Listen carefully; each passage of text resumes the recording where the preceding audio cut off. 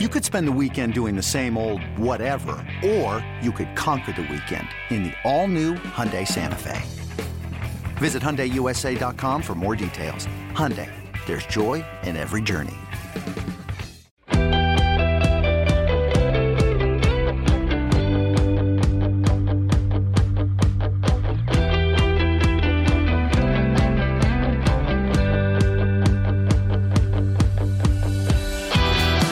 This is the MLB Extras Blue Jays podcast. Tim McMaster here, along with Gregor Chisholm, our MLB.com Blue Jays reporter. We continue our positional previews. Gregor, time to talk about this starting rotation for the Toronto Blue Jays. Some interesting things to get into. There's the guys that have been there that have underperformed the last couple of years. There's the new additions as well, and we'll look ahead to some prospects also, or young guys too. And with Charlie Montoya coming over from the Rays, you wonder if maybe they'll go with an opener a little bit. Maybe we'll bring that up as well. But let's start with the two guys that we had trade rumors about this year that will head this rotation. That is Marcus Stroman and Aaron Sanchez. It seems like this was not the time to trade these guys because you would be trading low coming off the seasons they were coming off to. You wonder if that's something they'll revisit down the road. But Gregor, let's start with Stroman. Battled injuries last year, only made 19 starts, 5.45 ERA in those starts, but he's only 27 years old. He has 2 years left on his deal. He's the kind of guy that I know has to be just mad at what he did last year, and I would imagine spent the entire offseason working really hard to make up for it this year. Yeah, 100%. And yeah, there's one thing with Stroman, there's no doubting the work ethic, that's for sure. And, I think the workload where he went back-to-back seasons over 200 innings, it's something he won't admit, but I think that workload caught up to him a little bit. And I think that's why we saw some more issues last year with the shoulder, and there was some continued issues there with the blister, which is a bit unrelated, but it was a bit of a rough season for him health-wise. And then I think those issues, he got hurt in spring training and he really tried to rush back. And I really think that kind of set him back pretty far because he came back a bit too early and the results weren't there. And then I think it kind of started messing with his mind a little bit. And so I think getting away for a few months is probably going to do wonders for him, more so than really anyone inside that clubhouse. I think he needed a bit of a mental break. And certainly the Jays are looking at him as being that guy who's a frontline starter, ERA somewhere in the threes. They think of him as that guy as opposed to being the guy he was last year, which was a guy who one had trouble staying on the mound, but then pretty much had an ERA around 5 for most of the entire year. The Blue Jays think he's much better than that, and that's really why there was no trade this offseason either, because they think that if he gets back to that previous level, then the value around the league is gonna rise as well. And the Blue Jays, in theory, should be able to get more around July than they would have been able to get this offseason. Yeah, that'll certainly be something tracking as they could get younger and even better with a trade of Stroman with a little over a year left on his deal. If he is the Marcus Stroman of old, would certainly, you would think, bring back a pretty good return. All right, Aaron Sanchez is the other guy who was not traded this offseason. Gregor, he had surgery in September to try to, I guess, permanently correct the issue that led to all the blister problems that he's had. Now, the blisters weren't as big an issue in 2018. It was more fluke injuries. He still only threw 106 innings overall.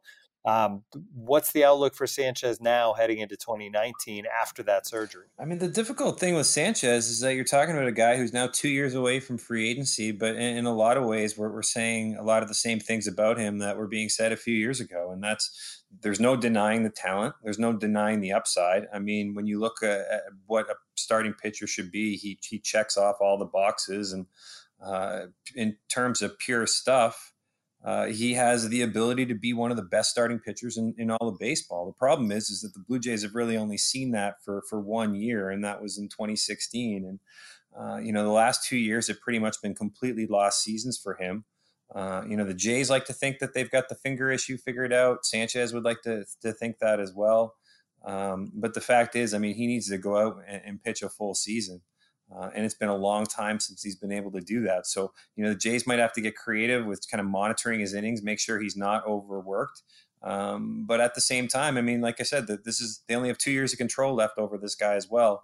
And the Blue Jays need to figure out how to maximize that. And certainly their hope is similar to Stroman, that he gets off to a good start, that they can market him around the league and potentially get some high-end prospects in return. What's more important for Sanchez, to just stay healthy or to get back to the guy that was basically the American League ERA leader a few years ago? Yeah, I mean, to a certain extent, I think the two sides here need different things. I mean, the Blue Jays almost need him to come out and be that guy pretty quickly right out of the gates. Because I think they would like to do something in the first few months of this season with him, so they don't have a lot of time remaining. Sanchez, understandably, should be taking more of a long-term view at this, and I think for him, regardless of what the results are this year, he just needs to build up those innings again. I mean, it's been a long. 2016 was his only full season as a starter. It's also the season where we spent a lot of time talking about an innings limit because he hadn't built up those innings even before then. So now he's 2 years removed from that. It's going to be even more challenging for him. So to me, I just think he needs to get those innings up, stay on the mound, get into that routine every 5 days, even if there are some ups and downs along the way. That's going to set him up, for more success beyond just 2019. And I think that's what his long-term goal has to be. Do you think the Blue Jays look at either of these guys, Stroman and Sanchez, and think, all right, maybe we extend one of them because they're still young, or try to, in the hopes of them being a part of the next surge of the Blue Jays as all these young prospects come up? Or do you think they've come to the point now where the windows aren't going to work out and they're just going to try their best to get the most back for them if they can turn things around? I mean, I still expect them to go the trade route. I really think that's the way things are going to go. I think the only thing that's really going to stop that would be underperforming or injuries. Like if, the Jays find themselves in the same situation in late June this year as they were this offseason, where the offers just aren't all that great, or one of the guys is hurt or something like that, then I think you have no choice but to kind of wait it out. And then if these partnerships continue, then that always opens the door for something a little bit more long-term down the road. But especially right now, I mean, these are two really difficult cases to even put together the framework of what an extension would look like. I mean, Stroman's had a little bit more consistent success, but he's also had a couple down years in his career now. And so there's a little bit of unpredictability there.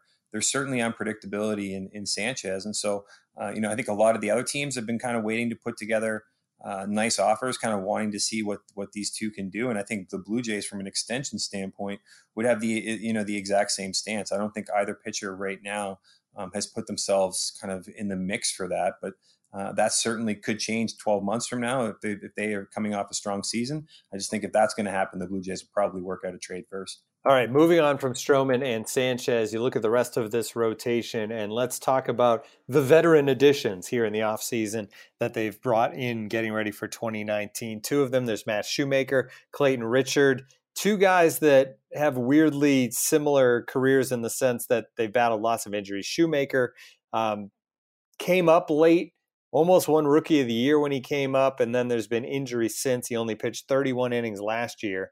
He's 32 years old. What do the Blue Jays hope to get out of Shoemaker here as he fills out that rotation? Yeah, I mean, I think they look at him as the buy low candidate who comes with a bit of upside. And when you're in a rebuilding mode and you've got some holes on your roster, those are the type of guys you're trying to target. I think a key part of this deal for them is the fact that he was still arbitration eligible, in the sense that he's under control, not just for the 1 year deal that he signed this year, but he's going to be under control if they want for 2020 as well. So it's a little bit more of a long-term play. His issues, what you touched on, I mean, he needs to stay healthy. And if he's healthy, he's going to have a guaranteed job in that rotation. If he's not healthy, then it kind of makes things a bit murkier, and you could end up needing to put him in the bullpen at some point in time. But the Blue Jays would really like to see him work out as a starter because they think he's got mid-rotation upside, and they viewed him as someone who wasn't probably getting valued as highly elsewhere as they thought internally. And, he's a guy who can keep the ball on the ground. Someone that matches up well with Rogers Center, and he's really just kind of the perfect type of piece where the cost versus what the Blue Jays think the upside can be just made a lot of sense for this team right now. And then Clayton Richard, 35 years old, clearly nearing the end of his career, probably. Inexpensive veteran. He's a guy that actually in recent years has brought the innings up a little bit, and maybe he's a guy the Blue Jays can rely on for if not 200 innings, at least pushing up over 150. Yeah, and it's going to be out of that number 5 spot, and so he's going to have to earn it in spring. But there's no arguing the cost that the Jays got him for. I mean, they got him on a really cheap deal. The Padres, I think, are kicking in $1.5 million of that $3 million that he was owed for 2019. So it makes even more sense there. And I think he enters camp as the favorite for the number 5 spot. I wouldn't be surprised if the Jays start, the prospect Sean Reed-Foley in the minors again, even though he made it up to the big leagues last year. I wouldn't be shocked if he's starting in Buffalo. And so, I think Clayton gets the first crack at that job, and then ultimately whether or not he's able to hang on to it's going to depend on performance. And he's a guy who can run into trouble with the home run. That doesn't bode well all that great for Rogers Center, and it's going to be interesting to see him go from a pitcher-friendly ballpark in San Diego to what he's going to have to face in the AL East. That it's going to be pretty daunting for him, but he's definitely going to have the first crack at that job. And if he pitches well, then he's going to hold off the likes of Sean Reed-Foley, Thomas Pannone, and Sam Gaviglio, and a long list of other candidates. So those are the guys you mentioned, and it's going to be a little bit competitive there at the back end. Before those guys is Ryan Borucki, who came up last year as a rookie and was just one of the nice stories of the 2018 Blue Jays. 97 2/3 innings at the big league level. He had the ERA under 4.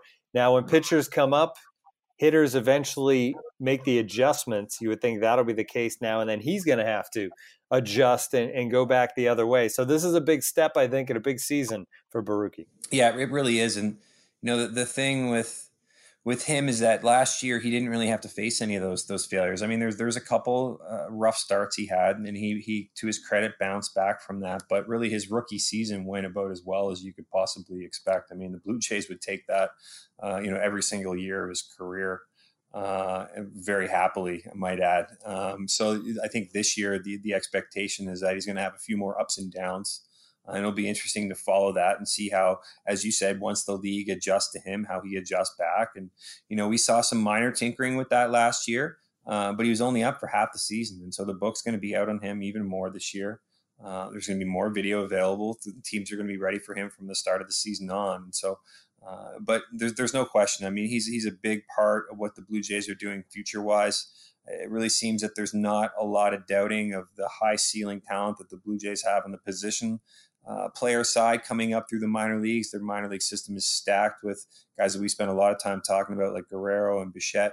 But whether or not this next generation of Blue Jays talent is going to be successful is ultimately going to come down to the pitching, I think. And they need Borucki to really pan out and be one of those, the guy who is around after Stroman and Sanchez depart and really kind of helps lead this rotation. They're going to need more than just Borucki. They definitely need him, and it's going to really start this year where he starts really learning the ropes. You mentioned Sean Reed-Foley, and he's a prospect that had a little more pedigree to him coming up through, and he pitched a little bit last year. Do the Blue Jays as high on him now as they ever have been, or is that tempered a little bit? Yeah, no, I think they are. The thing with Reed-Foley is it's always going to come down to fastball command. I mean, that's kind of cliche to say about a lot of pitchers, but with him, it really is true because he has a tendency to really scatter it at times. And, we saw that at the big league level last year. Former manager John Gibbons didn't like to go out to the mound a lot just to speak to his pitchers, but we saw him come out a couple of times and deliver some pretty direct messages to Reed-Foley, which was, basically just go out there and attack. And because his stuff really does play up. I mean, he's got the stuff to be a big league pitcher. He probably needs to trust it a little bit more in certain times. And he's a little bit more raw than a guy like Ryan Borucki is. And so I still think he's a little bit further away before we really see those more consistent results. And so I think that's another reason why there's a good chance he starts in Buffalo. But at the same time, look, I mean, if he comes in spring training and strings together 5 or 6 really quality starts to begin the spring, it's also going to be hard for the Blue Jays to keep him off the roster. I mean, there could be injuries in that rotation, and even if there's not, this starting 5 isn't so locked in stone that a guy can't be unseated. And if someone's going to do it, I think it's going to be Foley who come through with the big camp. But even so, I still think he's going to start in Buffalo. Yeah, certainly start him there and ease him in, and maybe he comes up along the way, and you start to see a glimpse of the future because you look at this rotation right now, and a big chunk of it seems like when the Blue Jays get back to contending, those guys aren't going to be around. But you got to get there, so they have filled out the rotation, and it'll be an interesting group, that's for sure. And it's nice to have some veterans to help out too with those younger guys. All right, you can follow Gregor on Twitter at GregorMLB. I'm there at MLB_McMaster. All of our club podcasts are at MLB.com/podcast, Google Play, and Apple Podcast as well. That's going to do it for this edition of the MLB Extras Blue Jays podcast. For Gregor Chisholm, I'm Tim McMaster. Thank you for listening.